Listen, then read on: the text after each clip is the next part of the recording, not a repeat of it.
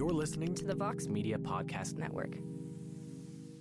My guest today is Russ Frushtick. My name is Charlie Hall, and you're listening to Polygon's Quality Control.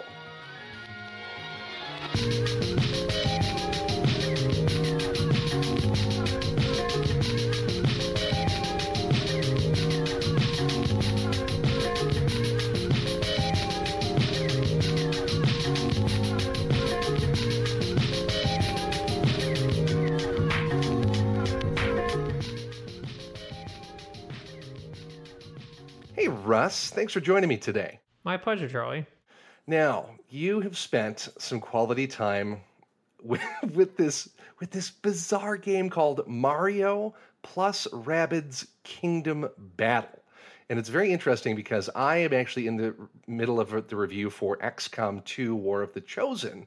So here we have, dropping on the same day, two squad-based tactical battle games, and one of them has Mario in it? What even is this thing that you've been reviewing? Rabbids. Yeah, it is a very bizarre game where you basically control Mario and his friends, Luigi and Peach, etc.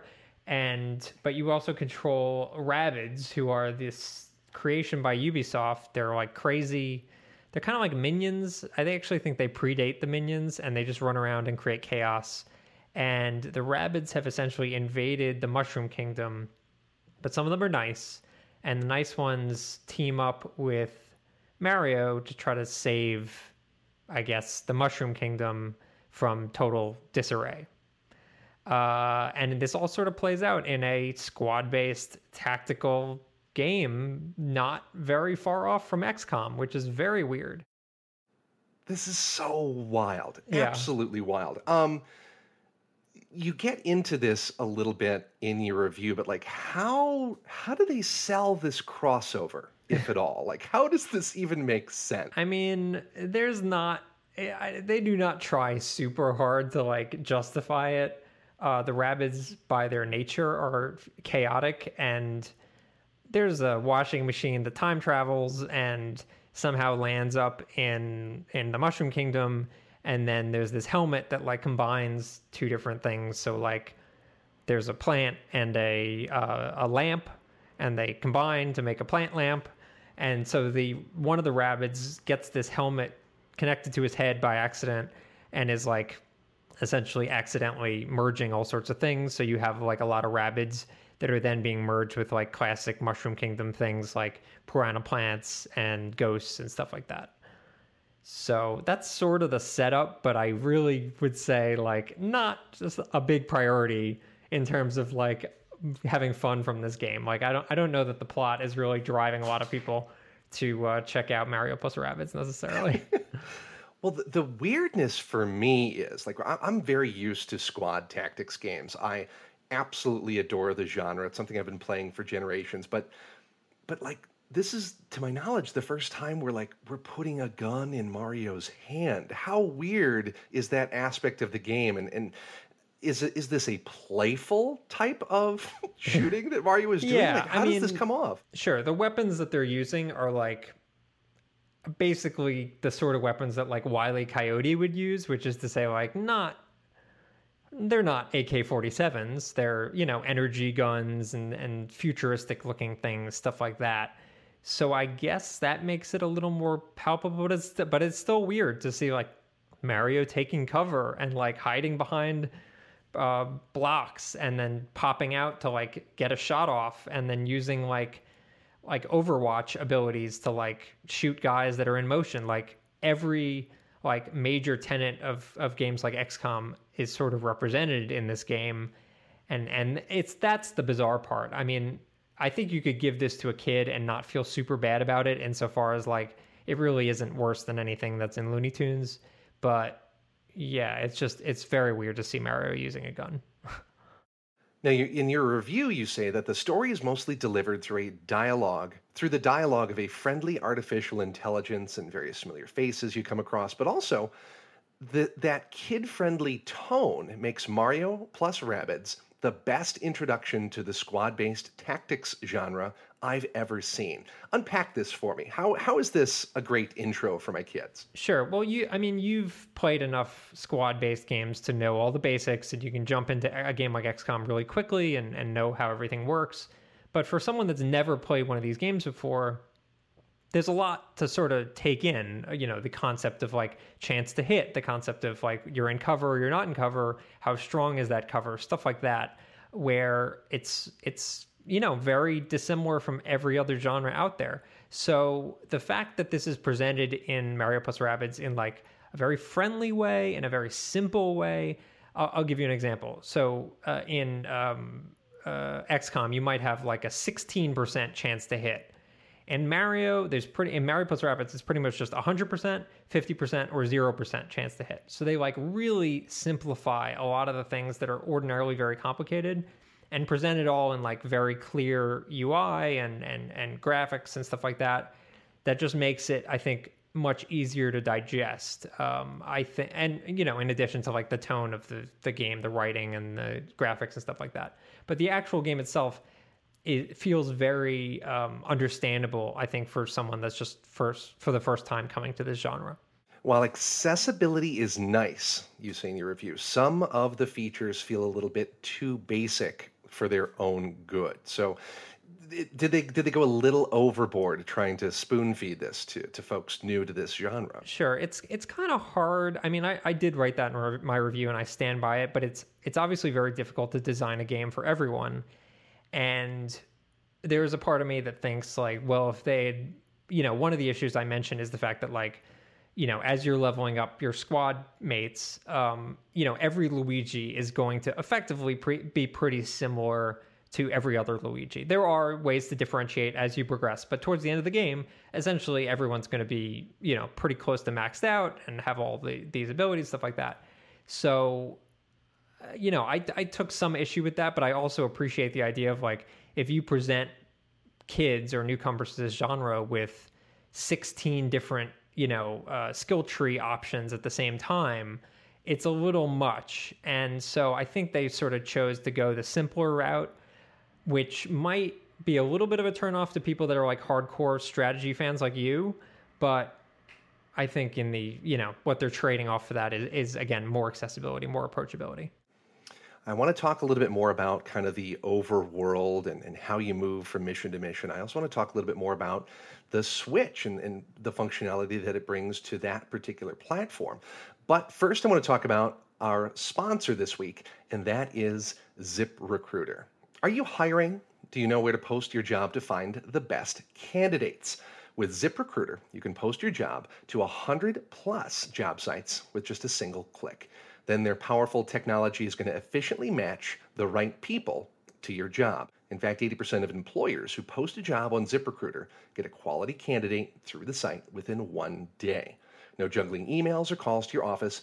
You're just going to screen, rate, and manage those candidates as they come flooding in, all in one place, with ZipRecruiter's easy-to-use dashboard. Find out today why ZipRecruiter has been used by businesses of all sizes to find the most qualified job candidates with immediate results. Right now, Quality Control listeners can post jobs on ZipRecruiter for free. Just go to ZipRecruiter.com/control. That's ZipRecruiter.com/control. One more time, ZipRecruiter.com/control. Thanks again to ZipRecruiter for sponsorship this week. So, in your review of Mario plus Rabbids Kingdom Battle, you mentioned that there's not really any base building or heavy resource management, but like, what am I doing in between missions and how is the story progressing forward in that meta layer? Yeah, so you are basically running around the world with your squad doing like very simple puzzles and sort of exploring and finding like new gear and stuff like that. Basically, the game plays entirely from like an isometric top-down third-person perspective. But in between battles, obviously, you're free to run around wherever you want. And so you just sort of see your squad running around in these environments, and you might see like some boxes that you have to push in a certain order to like unlock a door that then leads to a treasure chest that has a new weapon in it, for example. So like that's the bulk of what you're doing. The puzzles are like very simple for the most part. Some of them involve, like rotating pipes so that the pipes connect and stuff like that, but nothing really super complex. You're also not seeing anything that's like, in a game like Paper Mario or Mario RPG, where there's like a lot of like talking to people, like NPCs and stuff like that. There really is basically none of that. Every once in a while, you'll see like a funny thing you can inspect. It's usually like a rabbit, like sleeping under a tree or dancing or something like that in the environment. But for the most part, what you're doing is like very basic interactions with the world as a way to sort of just like pad the time in between battles, which are obviously like the main focal point. One of the issues in games like XCOM are these difficulty spikes, right? You'll come against the chrysalids suddenly, and just like all your troops die, and you're sent back to square one, and you really got to rebuild things from scratch.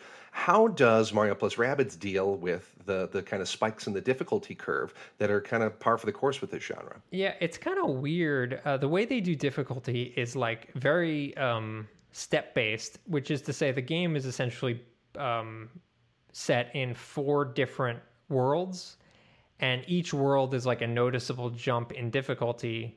But every time you progress to a new world, whether it's, you start out in sort of like a traditional like pipes and Mario area, and then you move on to like a desert and ice area, as you progress, you unlock weapons that are then at the level of the enemies that you're facing. So long as you buy those weapons, the difficulty, I think, is totally reasonable and manageable. But if you don't buy those weapons, you're basically toast. Like there's really no way to progress without buying them. Now the weapons are just bought by using coins that you discover and running between the maps. So like that's another reason to explore and sort of go off the beaten path. The way they handle like the gear and difficulty is like a little fluky, and it just feels kind of tacked on. And most of the weapons as you progress are like very similar, albeit with like slight stat differences. So like this gun does 80 damage, this gun does 100 damage. But for the most part, like they'll have some like special effects and stuff like that, but they do not change very much as you progress through the game. So it just feels like kind of a little fake in terms of the difficulty spikes. Like it doesn't feel like it's skill based as much as it is gear based. The game does get more difficult, but it's really more about like mastering the strategy of the game rather than, finding the right gear and stuff like that. Does it do a good job of embodying those characters, right? Does Mario feel and behave and perform like Mario? Does Toad act like Toad? Yeah, yes, I would say. These are not characters that have a lot of depth to them. There's not a lot of ways to play Luigi except for like, kind of bashful and scared all the time. So they do that. I would say if you're familiar with games like, I mentioned this before, Paper Mario or Mario and Luigi, the GBA games, those are games developed by Treehouse, localized by Treehouse, which is Nintendo's localization arm. And they do a lot of really tremendous writing in those games to sort of liven up these worlds. Mario plus Rabbids doesn't really get to that level of like creativity or anything like that. It won't be super funny to adults, I should say. Whereas a game like Paper Mario has like all sorts of inside jokes, stuff like that. This feels closer to like just like very kid friendly, like Minions level humor, which is to say like, a lot of like pratfalls and physical humor, stuff like that. But yeah, everyone pretty much acts like you'd expect them to act. Mario is confident and jumps on things. So, he's Mario. Now, of course, this is published by Ubisoft, developed by Ubisoft Paris, which has always been invested and interested in new Nintendo platforms. So this is a Switch exclusive title. What does it do to take advantage of those unique features that come with the Switch? Yeah, not a ton, but there are some. I would say it's actually a really good game for the Switch. So, it has amiibo support and stuff like that. What I like most about playing this kind of game on the Switch is I actually prefer to play these sorts of games on the go, like portably. And XCOM's always, eventually they've had like iPad versions, stuff like that, so I could experience there. But for the most part, XCOM usually launches on PC, and that's all you have it. But here it's really nice. I was on the train the other day, being able to like play through a battle and then stop at any time because it's turn-based is like a really, really nice feature. They also have like I didn't actually mention this in my review. They have like a side co-op series of missions. Oh. And, yeah. I mean, it's turn-based, so like it plays essentially the same, but the idea is you've got two people, you're basically controlling two squad mates and someone else is controlling two squad mates, and you can use the Joy-Cons for that purpose. So that's kind of nice to be able to, like, if you're on the road and someone wants to play with you, there is an option to do that. But again, it's turn-based, so it feels a little weird that it's like a multiplayer game in the same way that like XCOM kind of feels weird as a multiplayer game, but it's nice to have it as a feature. Last question for you. I'm well into my 30th hour. I might be approaching my 35th hour with this XCOM 2 review that I'm doing. Sure. About how long of an experience is Mario plus Rabbids? Yeah, it's not there. It's not short though. It took me, I would say, I wasn't keeping exact track, but it's about a 20-hour game. Wow. Okay. Depending on your skill level, it really depends. You can turn on easy mode obviously and like blow through the game much quicker than that. But if you're playing it legit, each of the areas will take about 4 to 5 hours to complete, and you've got 4 of them. So I would say 15, 20 hours. Fascinating. Absolutely fascinating. Thank you so much. It's a weird game, yeah. Well, I'm glad that you were able to take the time to really kind of unpack this review and explain it to me. And I want to thank you at home for listening today, too. We've got a lot more today on Polygon.com. Hey, that Game of Thrones, that latest season, the finale came out last night. So there's all kinds of discussion and commentary about the major story reveals that came in that last episode. Until we've got another game to talk about, this is Charlie Hall for Russ Frushtick. Thank you for listening to Polygon's Quality Control.